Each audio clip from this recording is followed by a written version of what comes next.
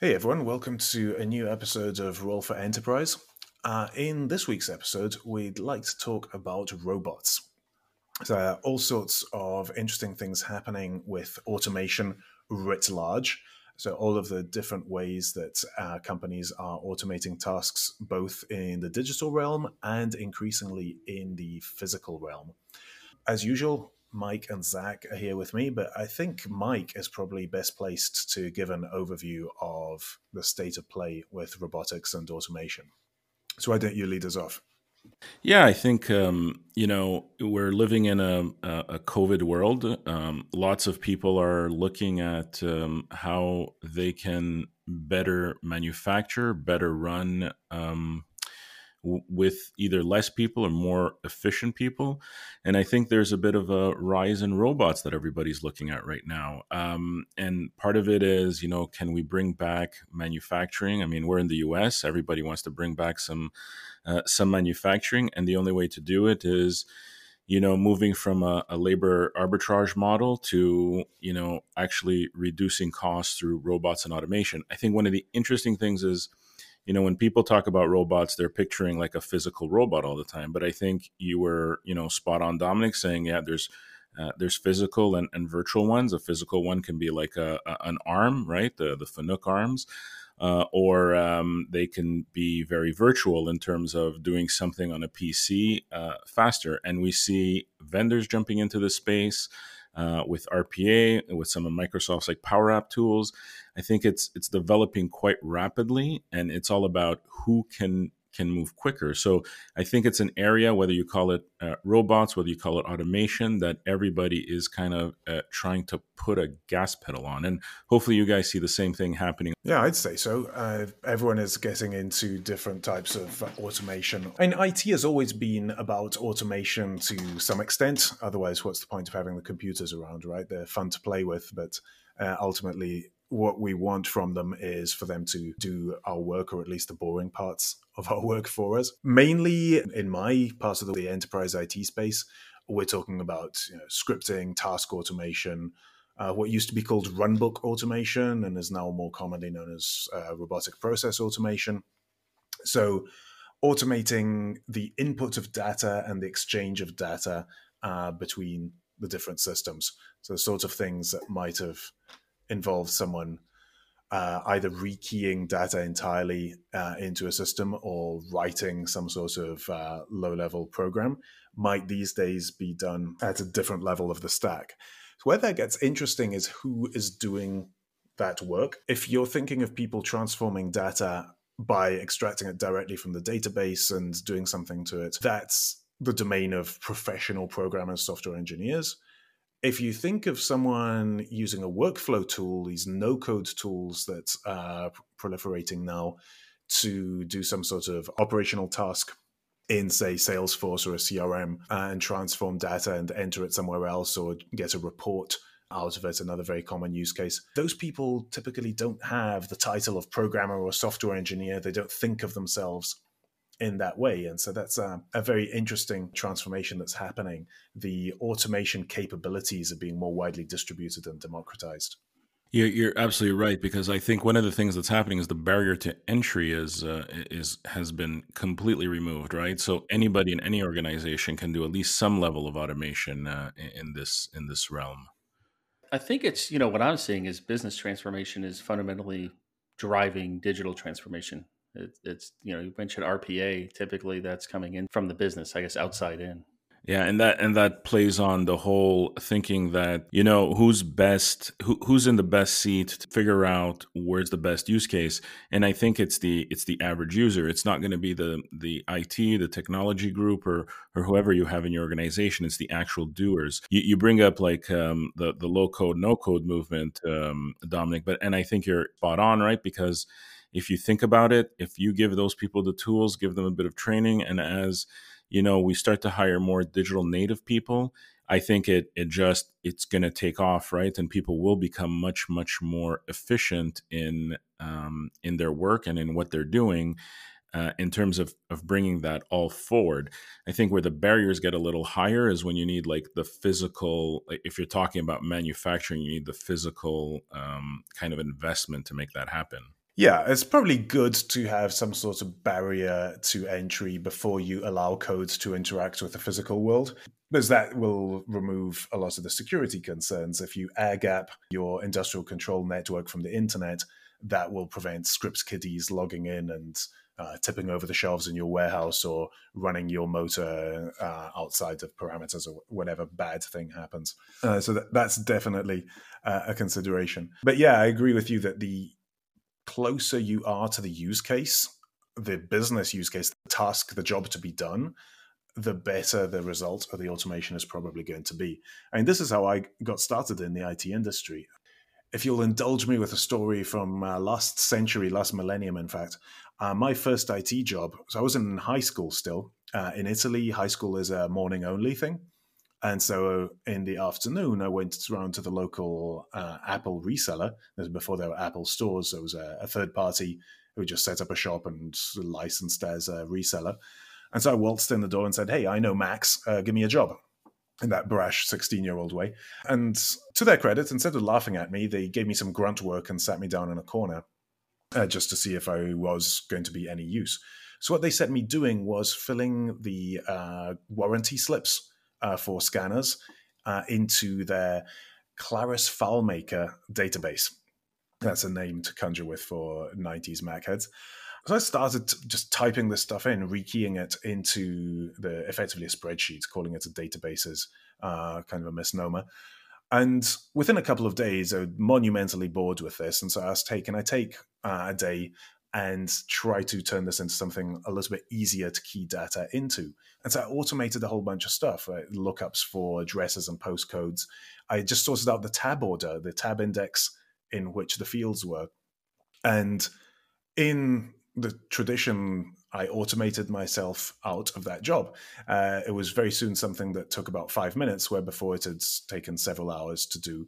But I'd proved myself in the process, and so they gave me a more permanent role and ended up having a whole lot of fun in that job, especially as a high school kid.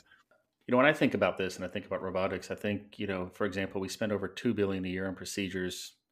And with things like Da Vinci in the healthcare, you don't need to fear for liability and saying stuff like that. So on the front end, I think where those advancements are coming, we're seeing things, with AI starting to become better diagnostics solutions.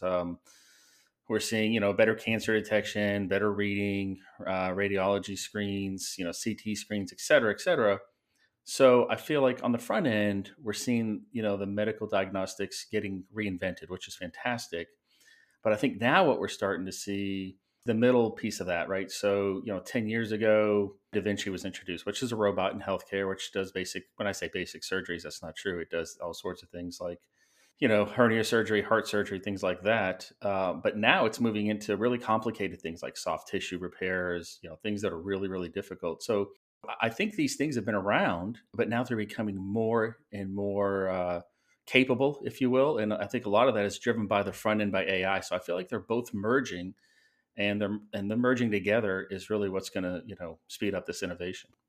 I think when we look at hard robotics, physical, I think data is key, right? And I think when you talk about data and then applying that to machine learning models and so on and so forth, I think you start to build a point where the robots get better and better, like what you see in healthcare, as you explained, Zach. I think I think part of the issue is that there are cash-rich companies that can make it happen and those who can't. But the other scarier part that I see, at least in my world, is there are some places that are not collecting data.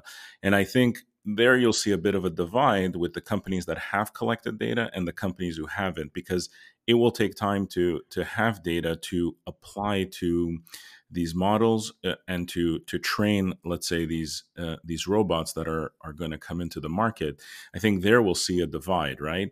And you look at Amazon, right? So nobody is going to doubt that Amazon will one day have nobody in their distribution centers, and anybody can sell a product, anybody can make a product and sell it online. But I think if you take a look at Amazon, sure, you could compete with them, but can you get that package to my door in 2 days or less? And I think that's where the problem comes in, is that, how many companies are really thinking ahead and starting to build into whatever they're doing, the data, and starting to collect it, even though there's no use for it potentially today. Well, that's always been the allure of China for a lot of companies is the massive data that they can accumulate there. So what you're saying is spot on, Mike. I completely agree with you. It all comes down to the data, so you can have these models, and where do we get that data? So for a long time, a lot of companies were lured to China because everything there's cameras on stoplights, cameras on the streets. I mean, there's data everywhere. It's just a data rich environment.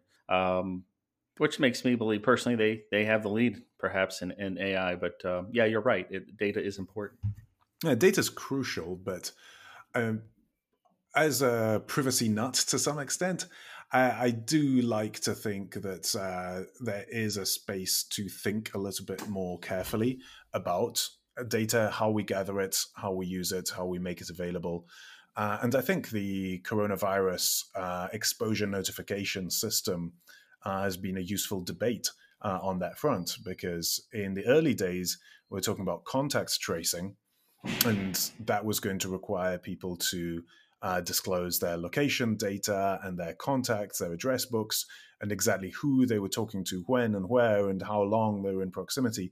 And a lot of people quite rightly said, okay, we can see the value of doing this in the case of a global pandemic, but once that data gathering infrastructure is in place, once the information is in a database somewhere, who says it's not going to be used for other reasons? And we're already seeing some of that in some countries.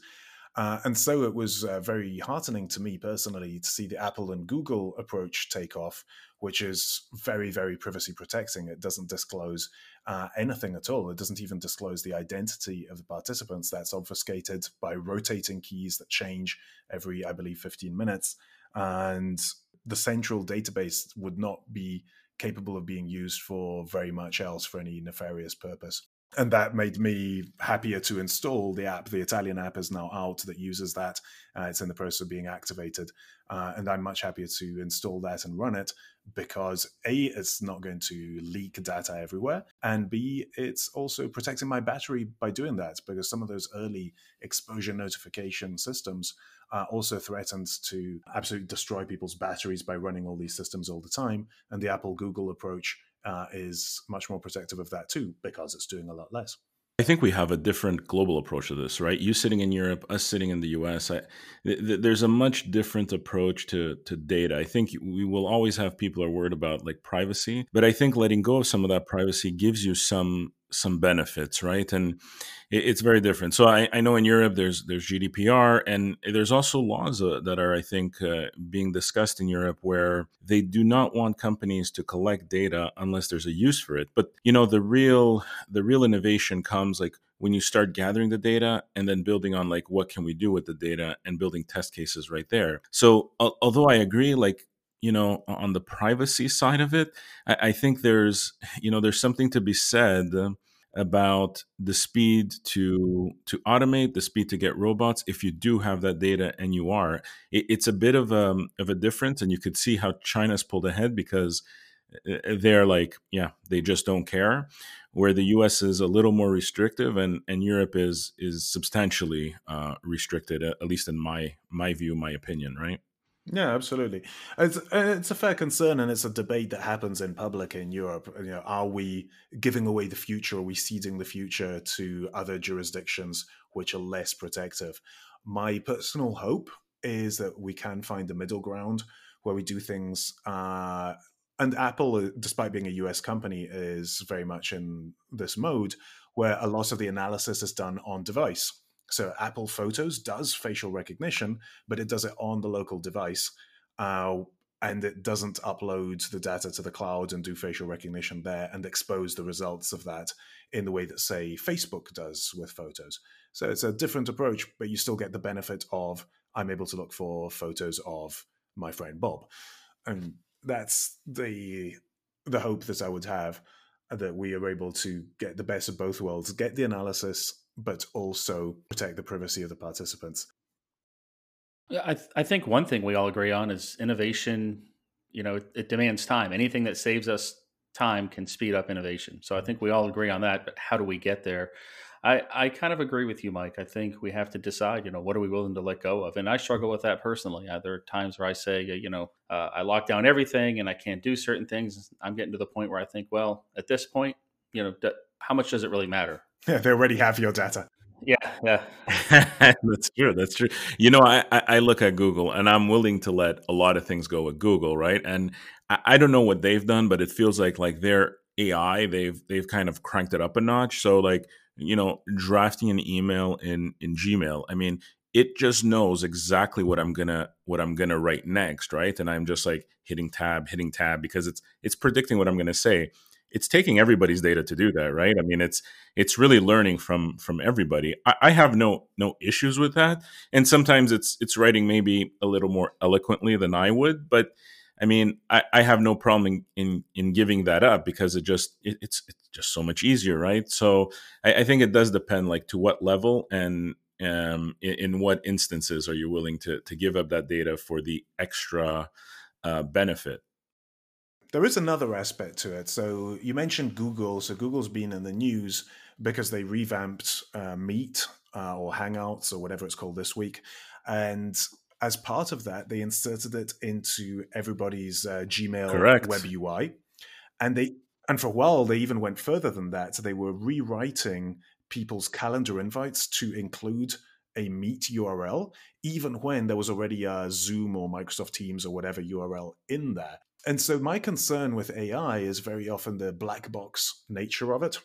And sometimes there are reasonable justifications that the mathematics requires it to be a black box. We don't actually know what's going on. We can't know what's going on inside the black box. But I do like the trend to more open, transparent, explicable AI. So my model for that is if you go to Amazon, you buy stuff from Amazon, it will then recommend, hey, you might also want this and that and the other. And I've tried to cut down my buying from Amazon for a variety of reasons. But in the past, when I was buying heavily from them, the recommendation engine was magic. It would tell me a new book was out by my favorite author before I knew about it from any other source. And it would offer to let me pre-book it and have it arrive when it was published. And it was great at that. But what I really liked was I would also occasionally buy stuff for my then girlfriend, now wife, and that would throw off the recommendation engine and would start recommending things that were not my interests, were actually based on her interests. But it gave me the option to go into the system and say, no, ignore these purchases. These weren't for me. These were for someone else. Discard them from your recommendation engine and bring it back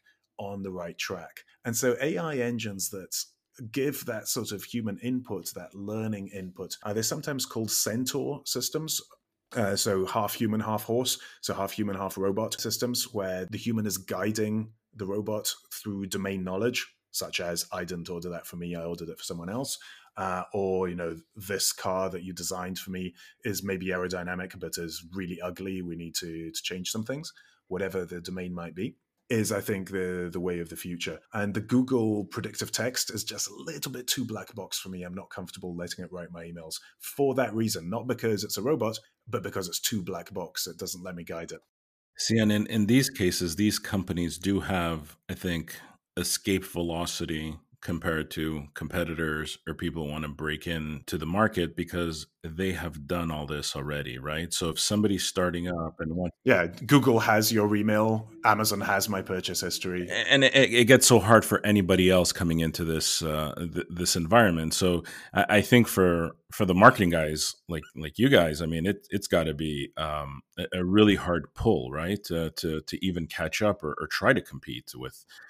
Yeah, and I'll tell you, there's another side of this coin we're not really looking at right now, and that's the ethical side. I think Amazon had a challenge several years ago with their resume scanning AI. There's an ethics issue there. So there's a whole other side to all this too that's going to be creeping up more and more and more when you talk about ethics. And you look at, I think Meredith Whittaker and Kate Crawford, from well, it used to be at Google, right? And some of their concerns, which I think are valid concerns. So I think there's a lot to this, and I think it's going to get we're going to have to address it sooner than later as we go forward. Oh, quite right. And again, it's important for a decision to be explicable. So if you can see why the CV recommendation engine recommended engineer A over engineer B, and you can see that it's because their CV is similar to past CVs of employees that are Caucasian and went to certain schools, etc., etc. You can, as a human expert in hiring, look at that and corrects for that bias in future decisions, change the weightings in the neural network, et cetera, et cetera.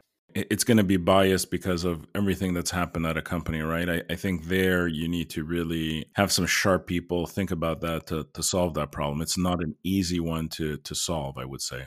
Exactly, Mike. The question is, does the technology industry regulate itself, or do you look at like an Elon Musk who says, you know what, this is a problem, we're going to do something different, make it a little bit safer?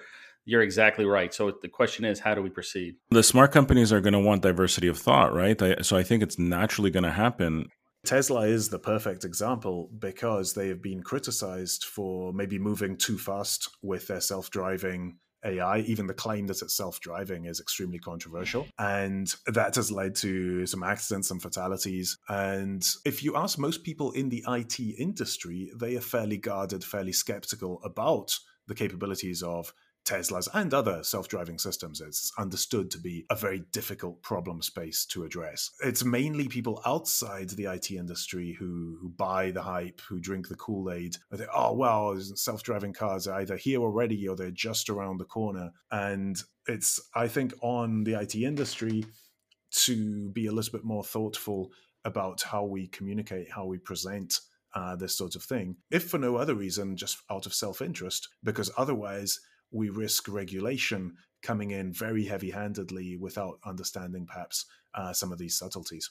I'm a Tesla owner. Zach knows. He knows my appreciation for Tesla. But as you sit and you use autopilot, you grow more and more comfortable with it. You start to pay less and less attention to it. But I think what Tesla is relying on is that people are sitting there, are using a bit of judgment in the settings and the leeway that they give you, right? Like you could set it to, your top speed. You can set it to how many car lengths you keep. And I think, what we hear about a lot in these accidents, these are people going really fast, keeping one car length. The system will not have enough time to react if something does go wrong. Now, granted, it's getting better and better, and it sees people creeping into lanes and so on and so forth. But I think, again, it comes down to the user, just like in companies, about using some common sense in doing some of this. So it's a bit back and forth, but it does make life so much easier. And I think that's what we're all looking for. Oh, agreed. I've used these systems, both the Tesla one. I've also used the Volvo one. My car has a much more rudimentary system, but I've used that as well. It's very convenient in traffic to have the radar-guided cruise control. These are very, very good systems, but I think we in the IT industry, again, we use that with our algorithmic brains turned on. Yes. We understand what the system is doing, at least at a rough level. Someone who is not maybe thinking about that doesn't have that same feeling. It used to be called mechanical sympathy. You don't, rev the engine too high. You keep an eye on your temperature gauges, that sort of thing. This is kind of the IT electronic software equivalent of mechanical sympathy. We are looking at it, reverse engineering it, trying to figure out how they did it, and then moving on from there, right? That's what we always do. Whereas I've heard of Tesla owners buying it and being disappointed because the car doesn't drive itself. I'm like, well, you didn't really expect it to drive itself, did you? And they actually did. They actually did. Yeah, there was that famous case where somebody actually made adult video in the backseat of a Tesla driving along by itself on a highway. That's kind of the ultimate level of confidence in the car's capabilities. Your hands are otherwise engaged, let's say. So we didn't touch on job destruction. Anybody think that all this like rise of the robots and as we get to more and more automation, there's going to be substantial job destruction? I think this is interesting. I read something recently about the Global Economic Forum talking about what we need in the future: creativity, originality, initiative, and that the tech giants are already incentivizing this. So that's a good point, Mike. Dominic, I'd like your thoughts. My thoughts are that the tech companies are already ahead of the curve here, and I do think it's going to change, and we have to adapt quickly. But Dominic.